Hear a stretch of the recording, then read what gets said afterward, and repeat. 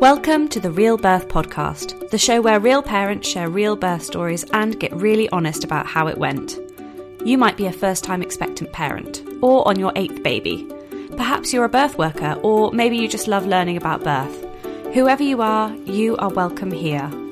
This podcast aims to educate and empower listeners through the real stories of mums and dads. I'm Lucy Hill. I'm a doula, a mum of a toddler, and a complete birth nerd. Join me as I invite all kinds of parents to share their stories of pregnancy, birth, and beyond. I hope you enjoy this week's episode. Hello, and Happy New Year to you all. I hope you had a really good Christmas break and that you are now 99% carbs as tradition demands. This week, to start the new year right, my guest is Stephanie. She is a mother of 3 from Canada, and she's been a Lamaze educator and doula since 2002.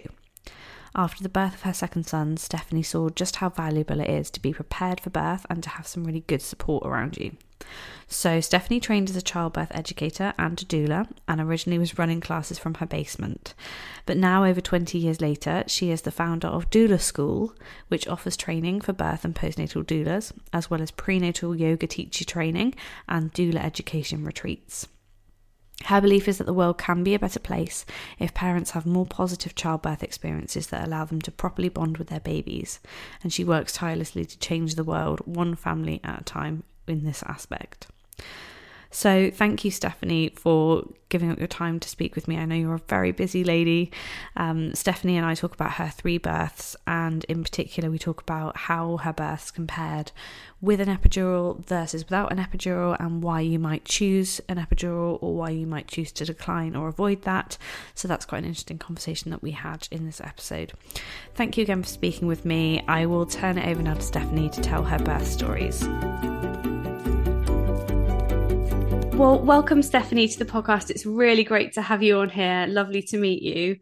Before we go into talking about your different birth stories, I'd love to know a little bit about who you are, where you're living, who's in your family, and what it is you do. Well, it's funny, when I graduated high school, I was voted least likely to have children. That was the title that I was given. Everyone was like, most likely to succeed, or most likely. I was least likely to have children. And so I sit here coming to you as a mother of 3 children that I have birthed and 3 stepchildren.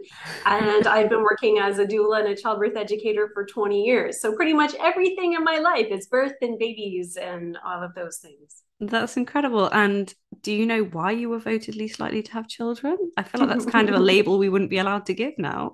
Right? I know, you would think that seems like a horrible thing. And I think how I showed up for myself, or maybe what I envisioned for myself in the future, was something maybe a little bit more corporate and maybe having a lot of travel and adventure in my life. And so it definitely came as a surprise to a lot of people when I was one of the first in my group of friends to have a baby when we were off to college.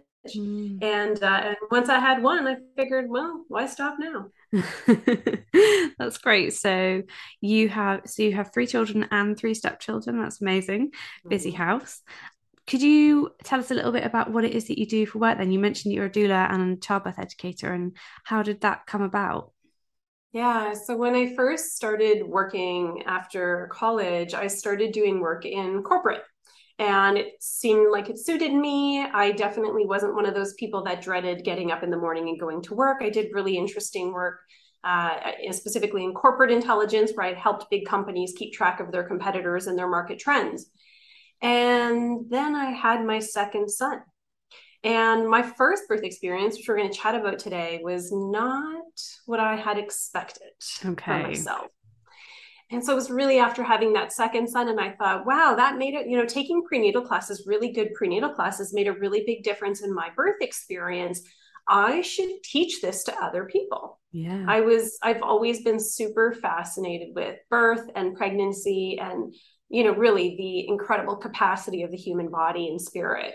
And so after having that second son, I decided I was going to become a childbirth educator for a hobby, that was going to be my hobby. And Sunday nights, people used to file into my basement, and I would teach group prenatal classes at home, from my home in private, and loved it. But for my very first class, someone said, "Hey, will you come with us to our birth? We're really nervous."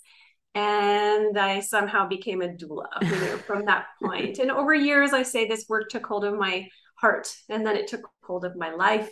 And I ended up, coming into it full time now, many, many years ago already. Wow, that's amazing. Thinking about that first birth, you mentioned that you had your first son and that birth was not what you were expecting. Mm-hmm. First off, was that pregnancy something that was intentional? And how were you feeling about that pregnancy and finding out you were pregnant? Yeah, so it wasn't something that I was planning. I was still going through university, and but I was married and, got pregnant unexpectedly and thought, okay, well, I guess this is what's happening now.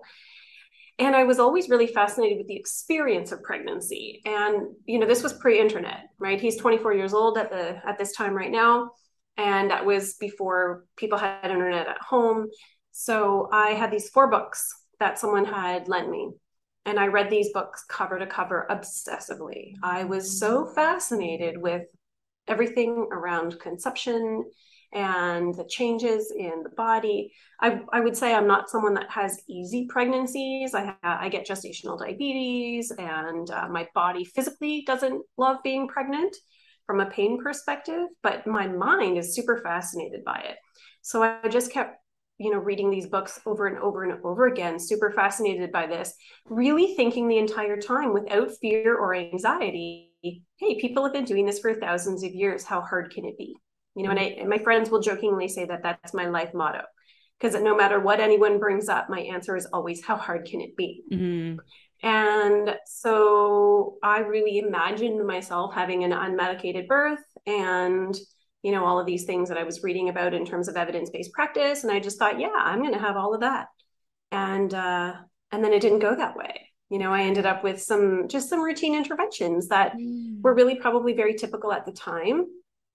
But each time I realized I didn't know how to show up for myself and say, yeah, I don't want that. I Mm. don't want that. And I think what stands out for me, it's interesting because in the doula world, we talk a lot about, Penny Simkin's work. In the article she wrote called Just Another Day in a Woman's Life, where it was able to track, I think it was 20 of her clients that she had taught 15 to 20 years prior.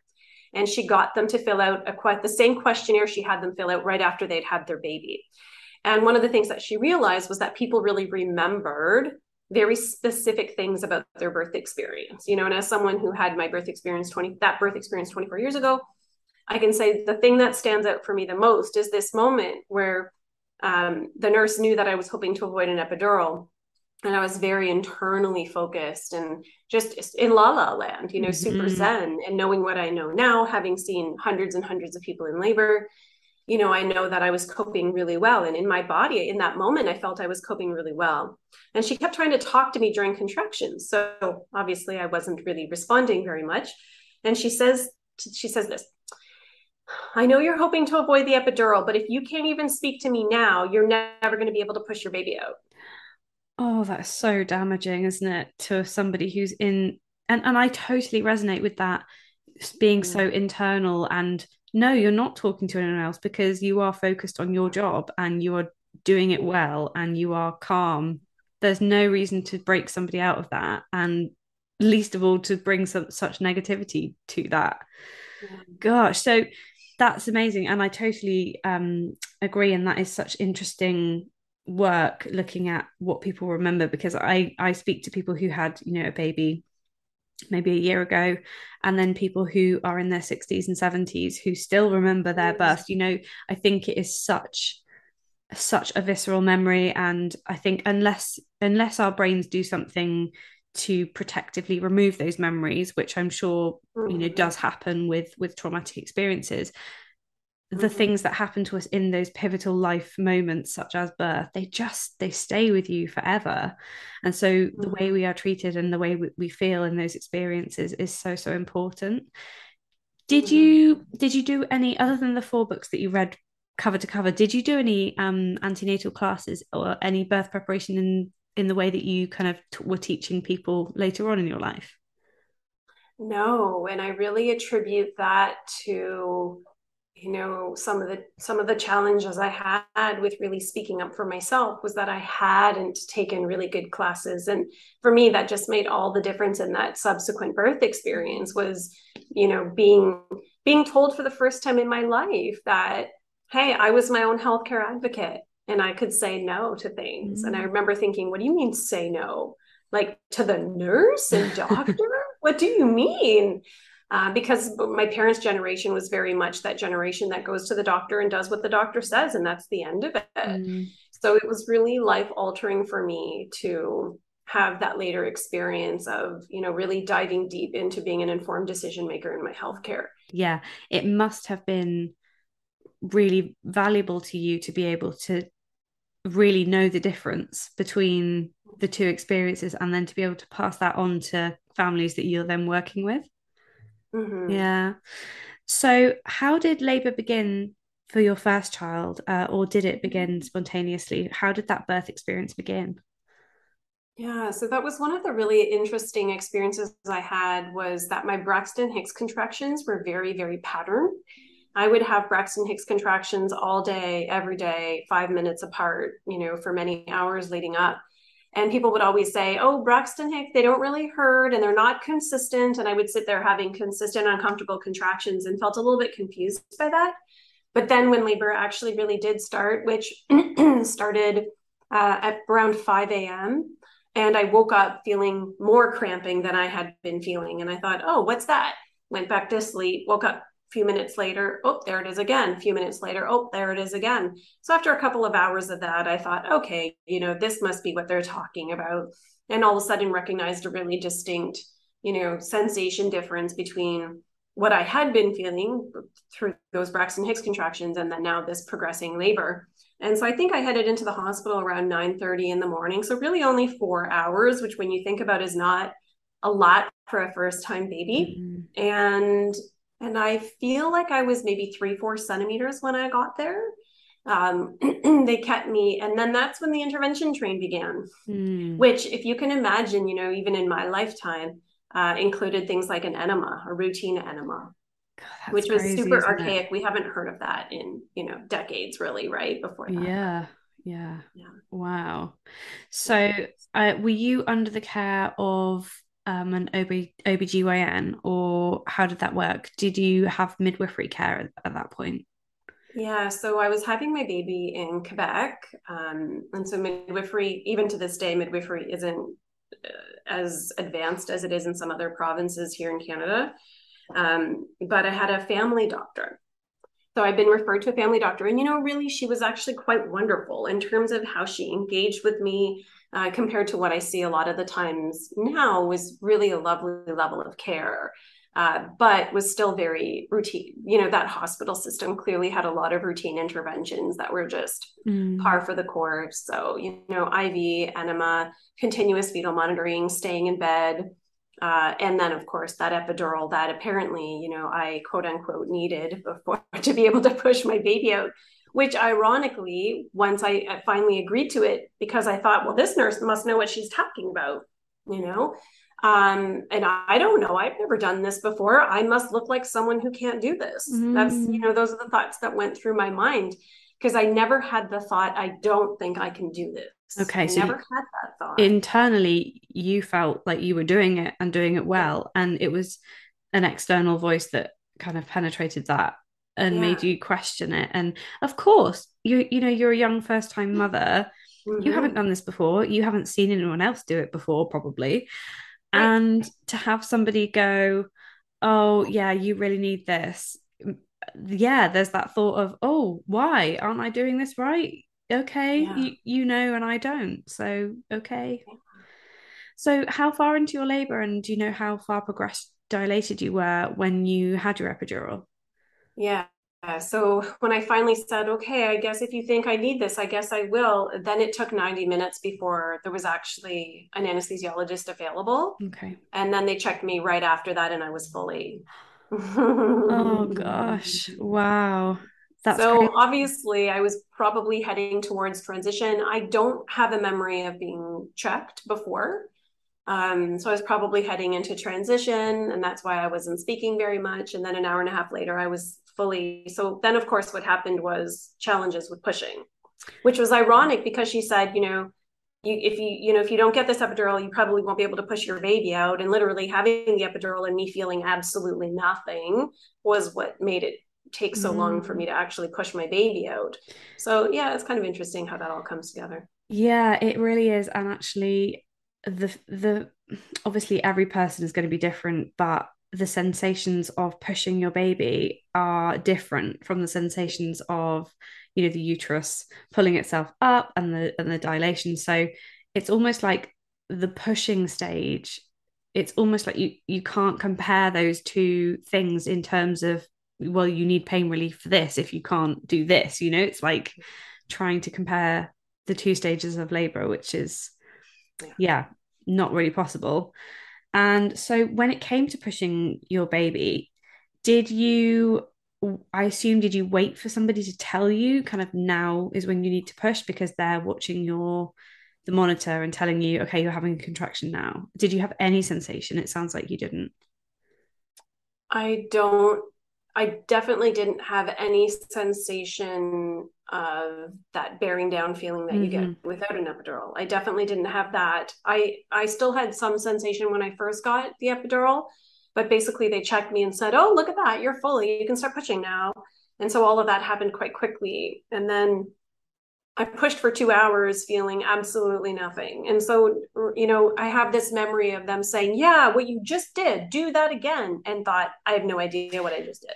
Yeah. Like zero feeling, zero feeling.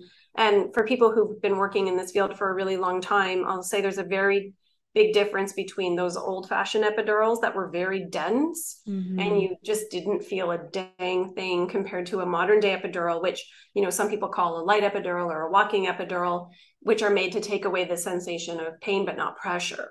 Mm-hmm. So it's very different sensation. I felt absolutely nothing and Mm. found it really quite challenging that people and I think to this day this is still a pet peeve of mine, this hardcore coached pushing where like everyone's yelling at you that you're basically doing the wrong thing and here you better do something different because you're not doing it right. I just did a podcast on that recently on my YouTube channel, just talking about how it's still one of my pet peeves, and I don't have a lot of pet peeves after this long in this work. Mm. But that coached pushing is just makes people feel horrible. It just does not seem like the way babies should enter this world, that's for sure. And No. mothers should be created.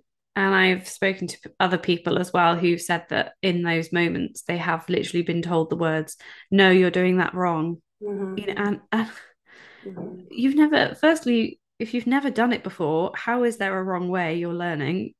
And Yeah. if you can't feel it, you just have to go with what someone's telling you to do. Yeah. You can't get it right every time. You'll get there. So it sounds like eventually, after a bit of a struggle, your son was born.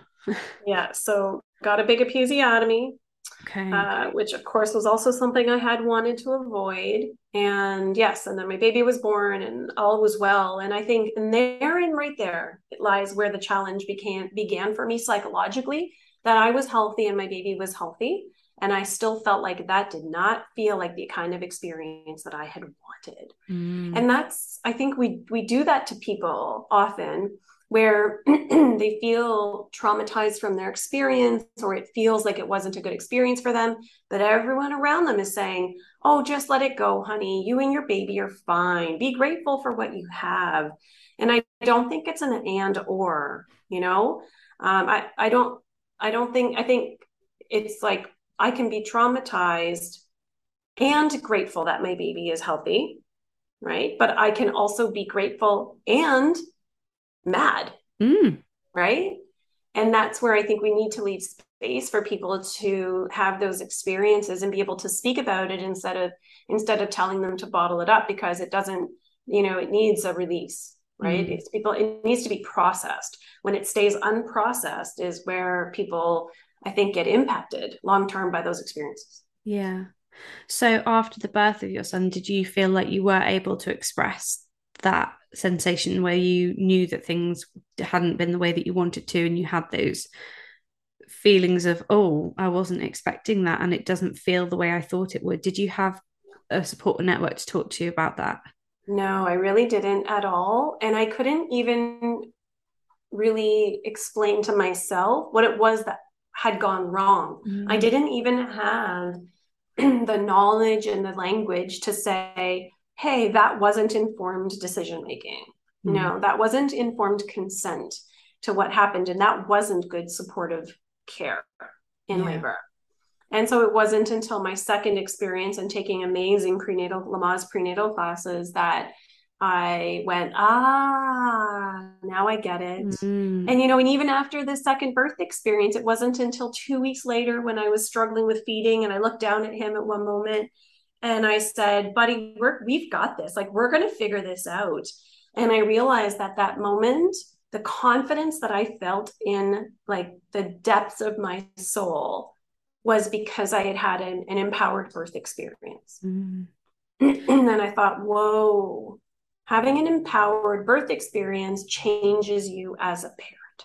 Yeah. And that's why we need to provide support to people in labor and in pregnancy to help them have the kind of birth that they are going to feel is empowering, Mm. whether it's getting an epidural or not getting an epidural, having a cesarean, having a vaginal birth, having a VBAC, having a repeat cesarean. Like, it's not those things that, research tells us it's not those things that impact our birth satisfaction. Mm. The top two things that impact birth satisfaction is that we feel well supported by the people around us and that we are informed decision makers in our Mm. care.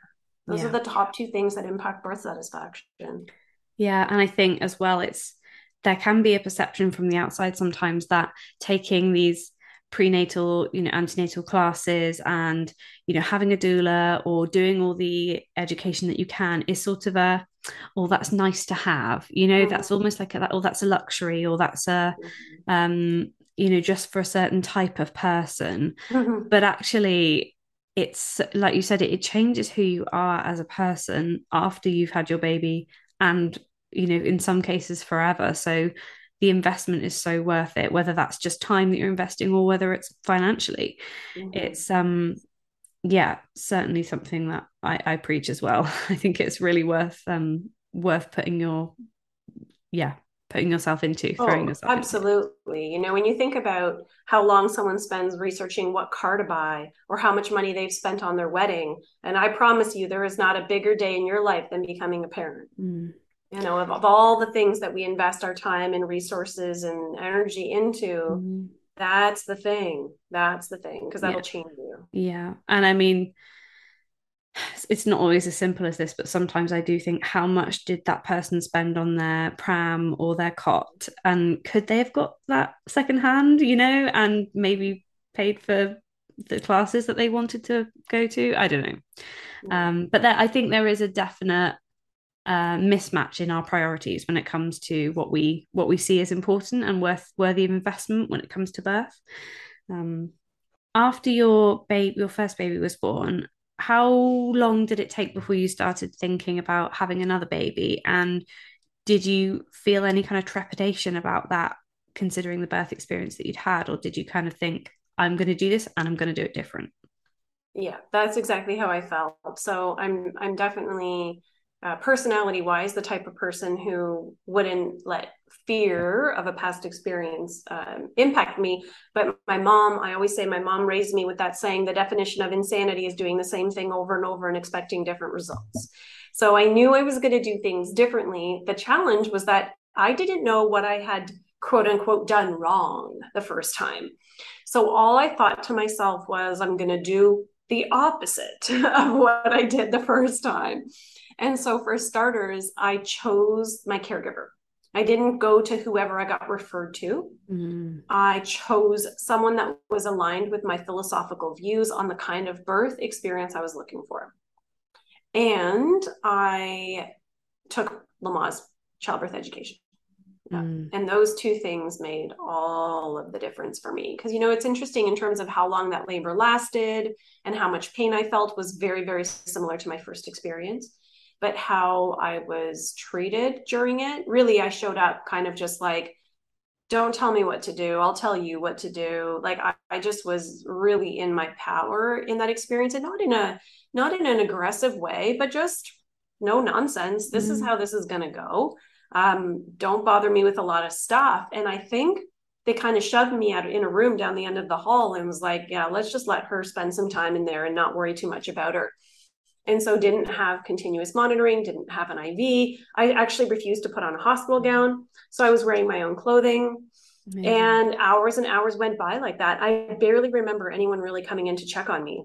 I don't even know if they thought I was actually in labor. And then my doctor came in before she was going to go to her office. She knew I was in labor. And so my doctor came in. I had a family doctor and to check on me, 7:30 in the morning.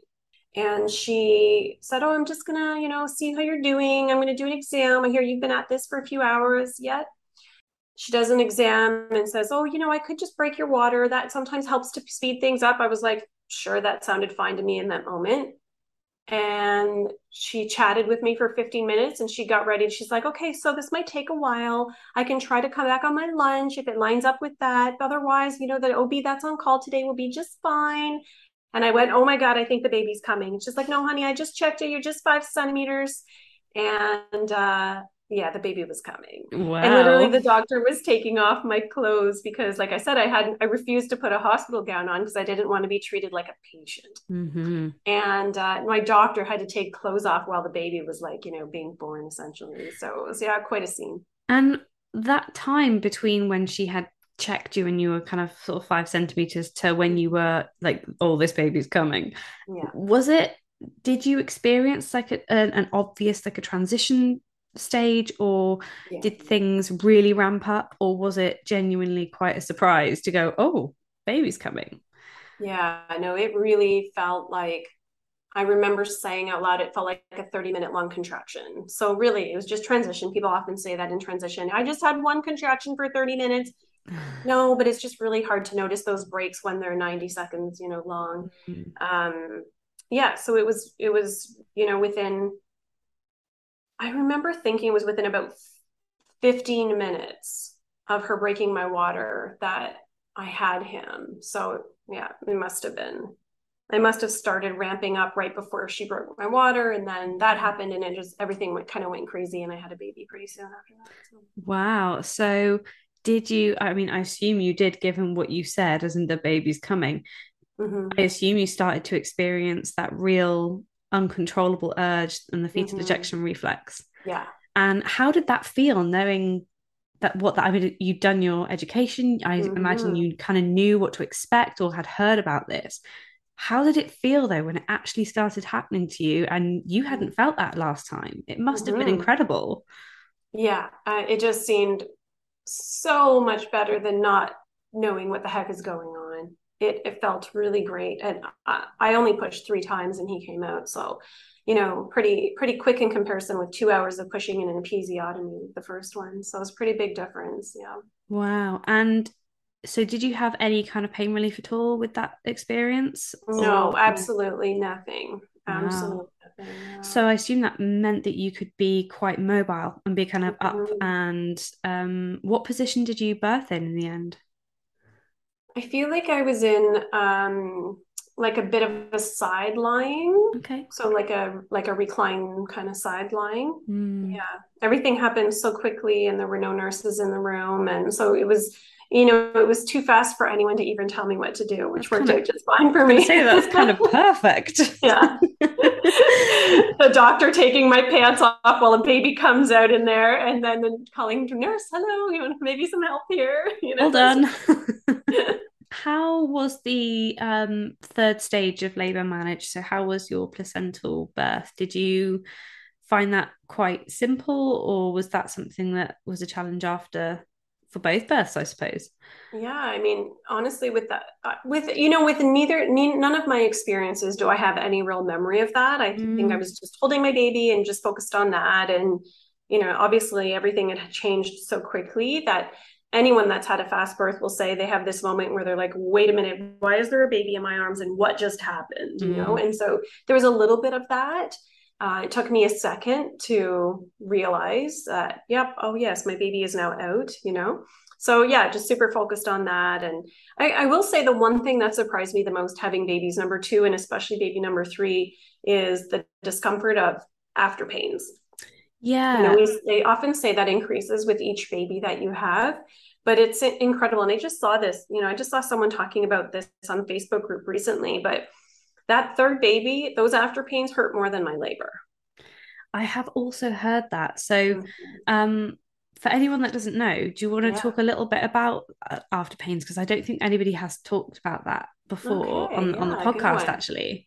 So, of course, as soon as our baby comes out, our uterus starts to really contract deeply to allow that placenta to come away. And so it contracts and contracts, and it's basically we continue labor, but that uterus contracts quite aggressively. Now, of course, the majority of the pain that we experience in labor is from the dilation of the cervix. So that uterus is, like you said, is pulling back to pull that cervix back so that our baby can come out through it.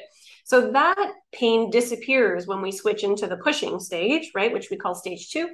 And that changes from that pain that we kind of have to go through during a contraction, or that sensation or surge, or whatever language we want to use for that. And it shifts to that sensation of wanting to push the baby out. Mm. And really, there's no nicer way for me to describe it than, when you have a really bad case of diarrhea and your body is not like, you're not like, maybe I need to go to the washroom. You're like, no, It's I gotta happening. go. It's like that. You're not like, oh, maybe I feel the urge to push. It's like your whole body's like, oh my God, I'm pushing. And so Yeah. that like intensity. And 90%, research says 90% of people say it feels good to push. Yeah. 90%, 9 out of 10. I'm going to go on a limb and say probably 9 out of 10 people are worried. First time birthers are worried about that stage of birth. Like they can't imagine a baby coming out of their vagina and that not just being excruciating.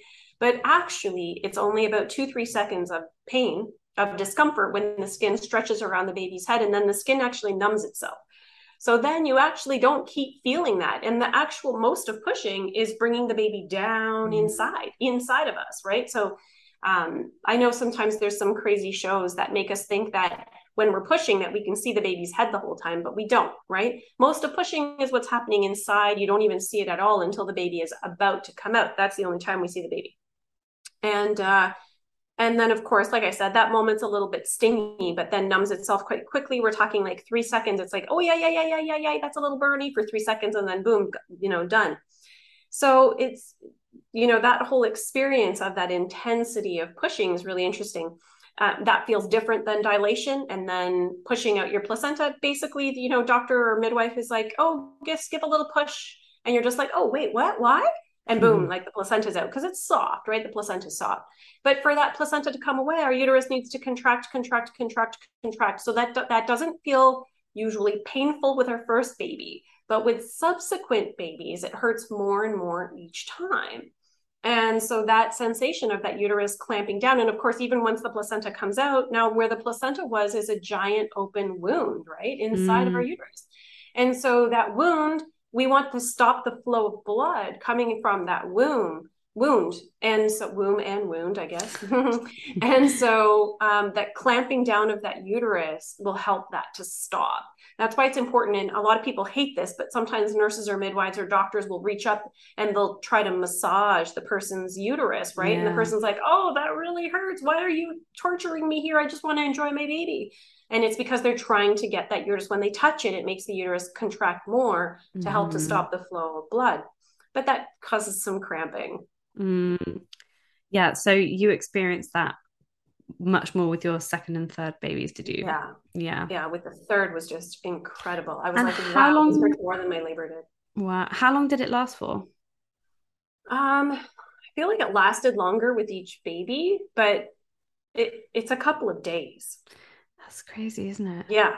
Yeah. Yeah, because And of I'm just course, trying to think anytime back. that the uterus contracts more is going to hurt more. So, for example, every time you go to latch your baby on, right, latching a baby onto the breast or chest is going to release oxytocin. And oxytocin is that hormone that's going to make us contract.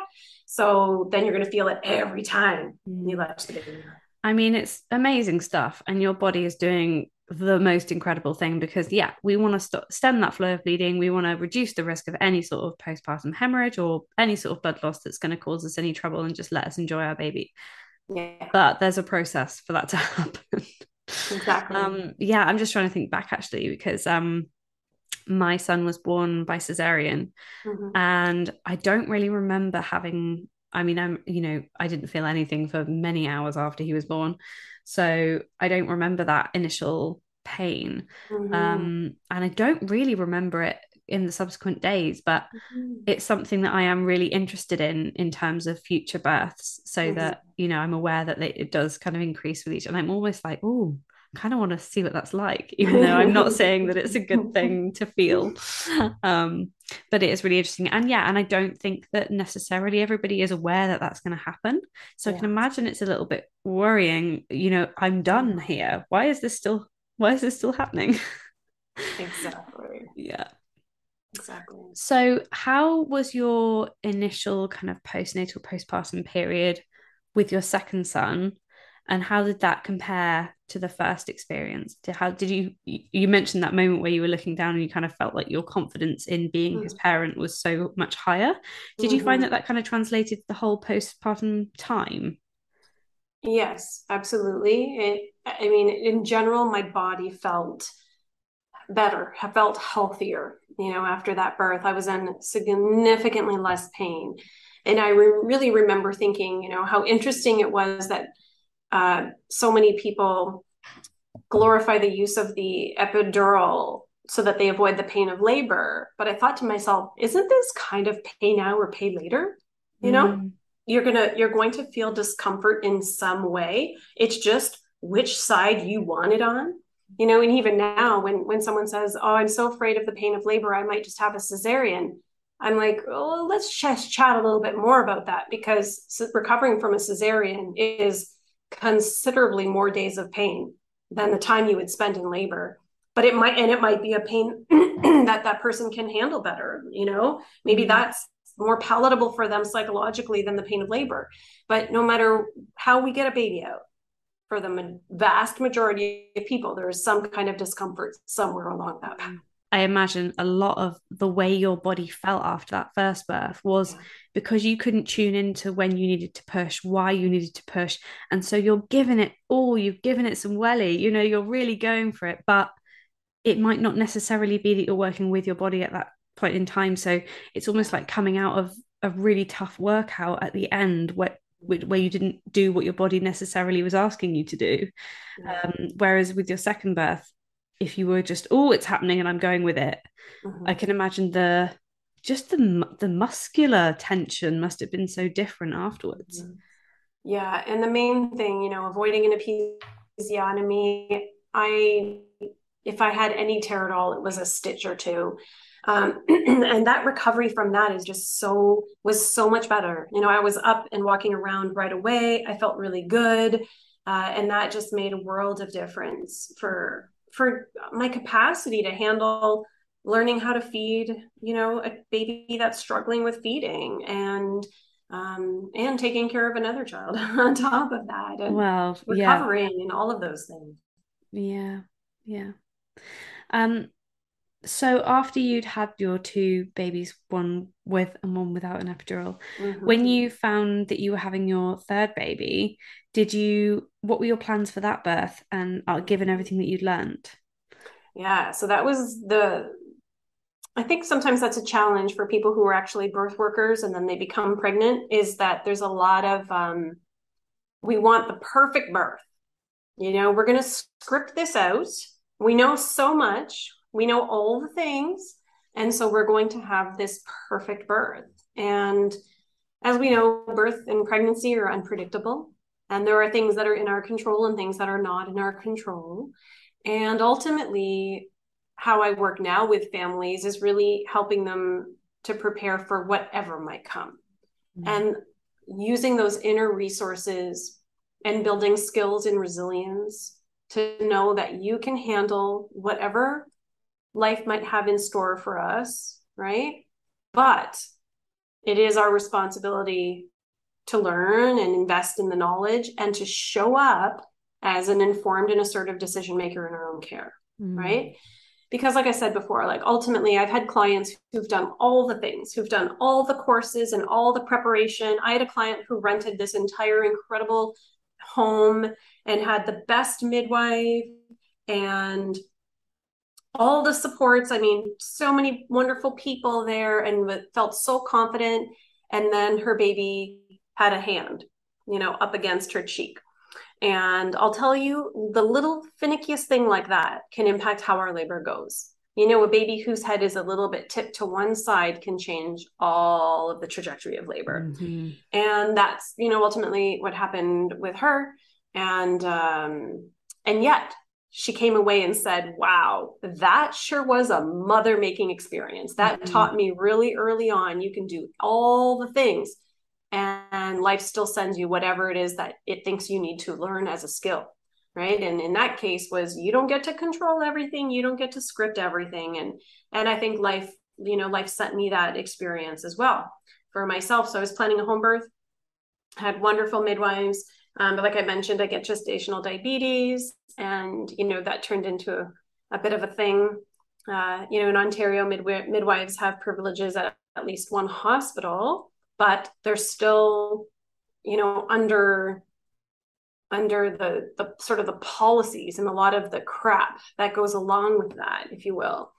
And so, I think they felt a lot of pressure for me to have a hospital birth, and I just was not interested in that. So when I went into labor, I had some cord compression. My water broke actually as a first sign of labor with that labor, and which I hadn't experienced with the other two. And then there was some cord compression and her heart rate was dipping at home. And so the midwife said, I'm sorry, Steph, but you should go to the hospital. We should head in. And to this day, I still wonder, was that a thing, or did they just want to get me to the hospital? I like to think that they wouldn't do something like that, but you wonder. You kind of wonder. And again, I had a wonderful birth. It wasn't at home how I imagined. And that first 24 hours wasn't what I imagined, but it was really wonderful and taught me a lot. Yeah, you're so right. And yeah, you can plan everything, but life doesn't always give you the perfect tick box of everything that you planned. And I think that's the really important thing that I took away from my antenatal education. And I feel like I'm quite unusual in that I had a doula for my first birth. And from what I see now in the work that I do, is it's often second time parents that will be looking into doula support. But what I really took away from that relationship, and also the antenatal work that I did, was about that preparation for every scenario. And actually, from the outside going into it, maybe I had the perception that I think maybe a lot of people do, which is, okay, we're going to make a birth plan and we're going to plan the perfect birth, and that's what I'm going to have. When actually I came out of the other side with, well, these are the things that I would really like. These are the things that would mean a lot to me. And these are the things that are non-negotiable. And they were things that I knew that we always had control over, such as I wanted my husband to announce whether we had a boy or a girl. And I knew that he could do that wherever we were, whatever situation we were in. And so to have those few things that were like non-negotiable, but they were totally realistic within my expectations, that was great.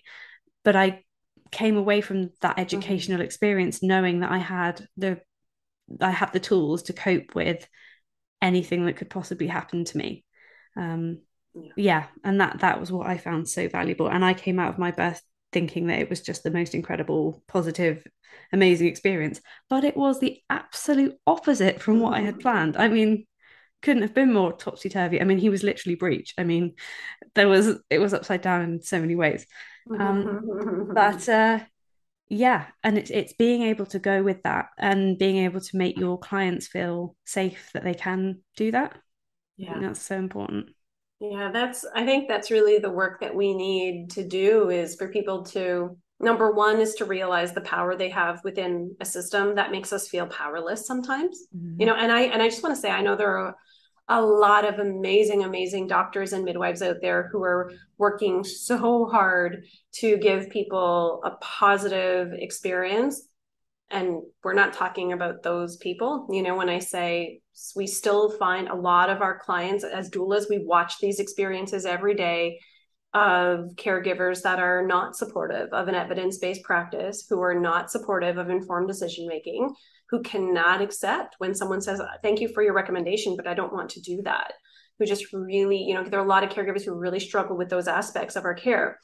And so, we want people to show up and be able to say, even though it's uncomfortable, to say to that caregiver, thanks for your recommendation, but no, I'm not doing that. No, I'm not sitting here in bed. No, I'm not sitting here with continuous fetal monitoring in an uncomplicated labor. No, I'm not getting an epidural because it makes you feel better, that, and you are more comfortable not seeing me in pain. And that's an interesting thing for us to chat a little bit more about, is that idea of like epidural use and pain versus no pain. And that whole thing is really interesting right now at a time when we have epidural shortages. And so that's such an interesting thing, is now we have nurses who, are used to pushing epidurals and so like, you need this. And all of a sudden they don't have them. It's like, oh my gosh, I can't even imagine what that feels like for that staff to not have those tools when they're not used to using them, So yeah, that whole thing's interesting, and it's hard, and I say, I remember being the person who was a doula, who was a childbirth educator, and who had to say to her midwives and doctors, like, no, I'm not doing that, but thank you. And that is hard. It is hard to do, but you can do it. And right? it's hard when you are a birth worker. It's hard when you know everything from an evidence-based standpoint. Yeah. It's even doubly hard when you're coming from a place of maybe recent education or not necessarily having access to all the facts, but just knowing in your gut that that's something that means a lot to you. It's really hard to feel like you are at the center of your birth experience sometimes. Mm-hmm. Yeah.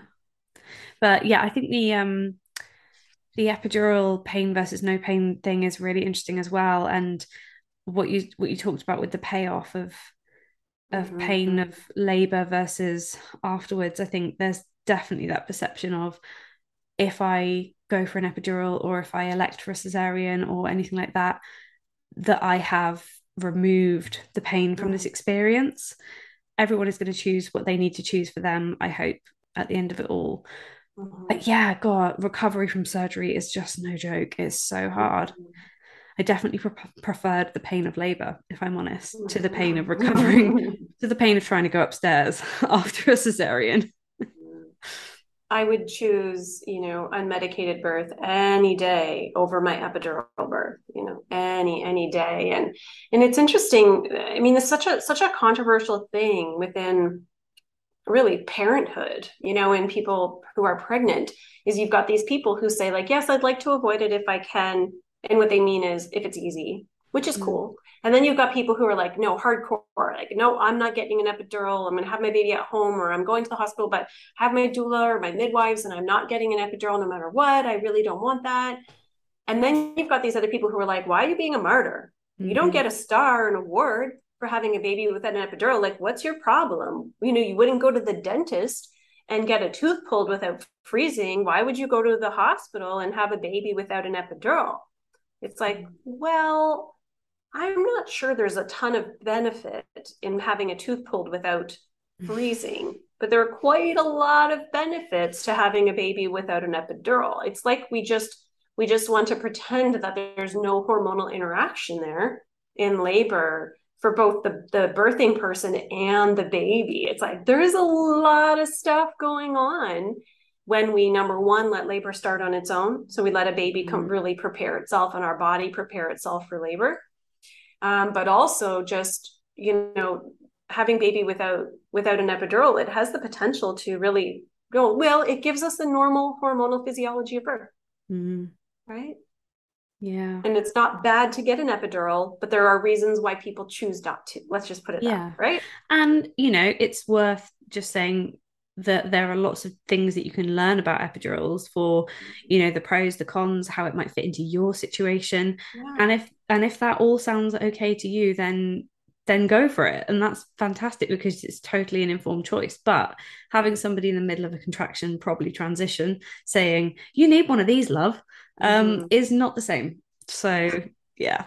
Exactly. Yeah. You've just got to know what you're doing. Exactly. It comes back down to that same thing, which is like, if we were just using evidence-based practice with people and informed decision making, we would get the best possible outcomes, right? For everybody. And for me, a birth where the baby and the mother are alive, but the mother is super traumatized, that is not a successful birth, right? Some people might see it that way. Well, they're alive, the baby's alive. I'm like, yeah, I like to think we can aim a little Yeah. higher as a I was species. going to say that's a low bar, isn't it? Like the very low bar, like you're both alive. I mean, Really? yeah, Yeah, yeah, yeah, we can aim higher than that. it's Yeah, true. It's yeah. true. So, following on from your third birth, were you already working as a doula and working in birth work then? You were. I was, Okay. yeah. So I'd been teaching for just about 3 years, and I was attending maybe like 6 to 8 births a year at that Yeah. time. So I had done, pretty much 3 years of that. And I trying to think if I had already done my first doula training. I'm pretty sure I had, but I don't know. That seems like a long time ago already. Yeah.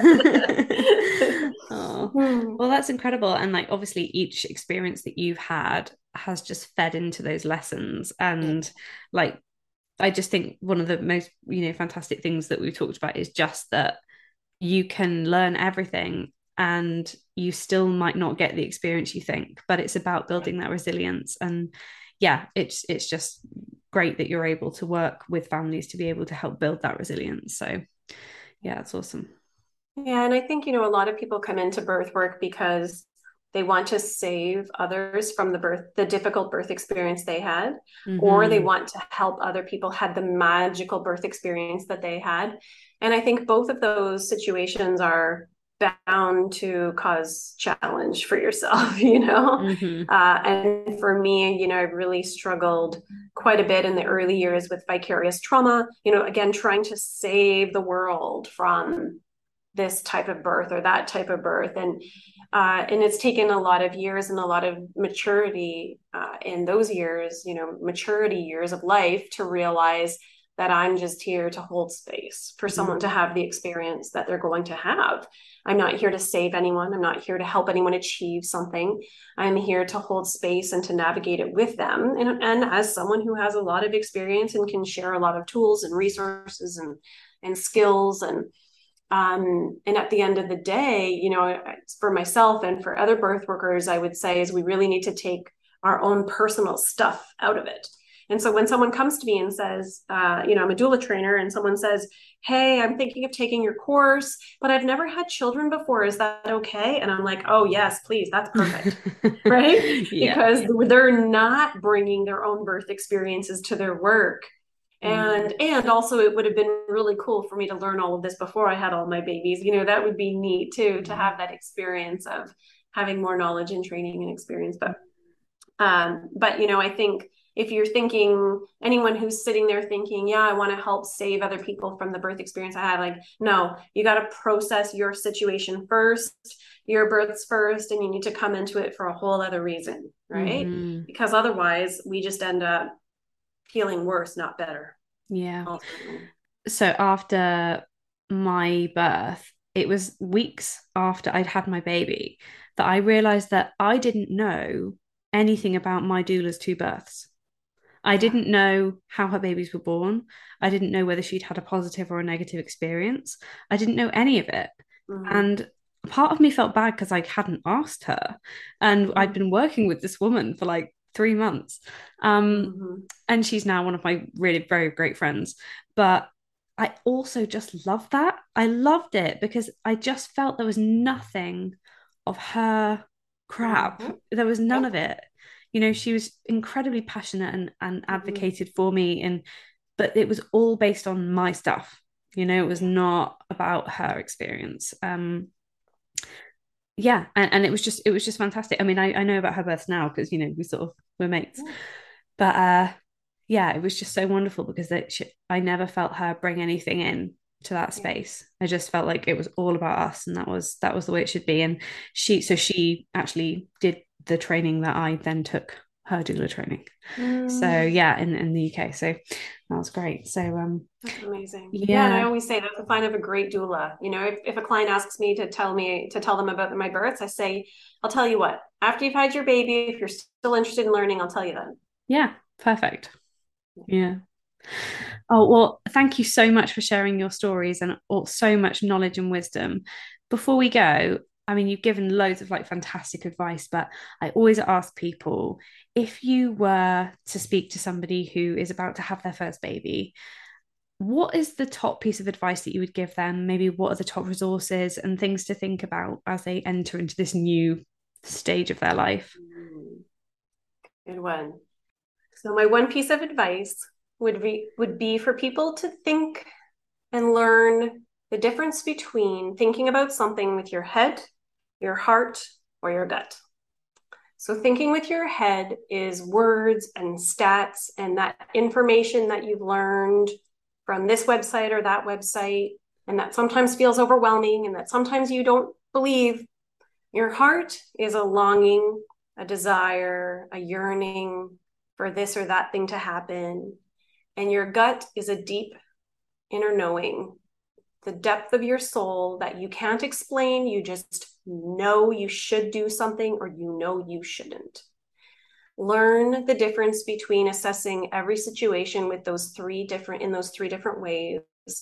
Go with 2 out of 3. I love that advice. 2 out of 3. Yeah, because one of those is going to steer you right. That's such great advice. Oh, well, thank you so much for your time and sharing everything with us today. If people want to connect with you and learn more about what you do, what's the best way to get in touch with you or to find out more about you? Sure. So anyone having a baby in the Toronto area can look up our agency at discoverbirth.com. And anyone interested in doing birth or postpartum doula training or becoming a Lamaze childbirth educator can find us at doulaschool.ca. Perfect. Great. And I will link to those when I post this online. So that's awesome. Well, thanks for having me. Oh, you're so welcome. Thank you. Oh, a huge thank you again, Stephanie, for taking the time to chat with me about the births of your children, your work as a doula, and now an educator too. If you'd like to find out more about Doula School and Stephanie's work and just follow her in general, you can reach out on Instagram. She is at Doula School, or via her website, which is doulaschool.ca. I'm going to link to her on my social media too, so you'll be able to find out where you can reach her there too. That is everything from me this week. If you know somebody who would really enjoy this podcast or this episode, perhaps someone who is weighing up the options when it comes to epidurals and pain relief, or if they want to know more about becoming a doula, please share this episode on social media. I'm Real Birth Podcast on Facebook and Instagram, so you can send that to your friends. You can comment, you can rate, you can review, all those good things that keep me showing up in search results and things like that. That means a lot to me, so thank you very much. Before I go, in case you hadn't heard, this series of the podcast is sponsored by Bridge House Pilates, who are offering an exclusive 20% discount from their online, on-demand postnatal Pilates course. It's a 6 weeks Pilates program, which is taught by an amazing lady called Megan. She's just really lovely. She's from Texas originally, so I'm a bit obsessed with her accent. And it's just designed to fit around your life as a new parent. It helps you to rebuild strength after birth, however your baby came into the world, and is full of kind of bite-sized exercises, relaxation videos, and all of this is available from the comfort of your home whenever you finally get a moment. You can find the link to Bridge House Pilates course on our social media in the show notes of the podcast, or by going to bridgehousepilates.com. You can use the code REALBIRTH20 for 20% off, or if you go directly via my social media, that discount code is already applied. Thank you so much again for joining me this week. I will see you next Wednesday for another amazing birth story. Bye.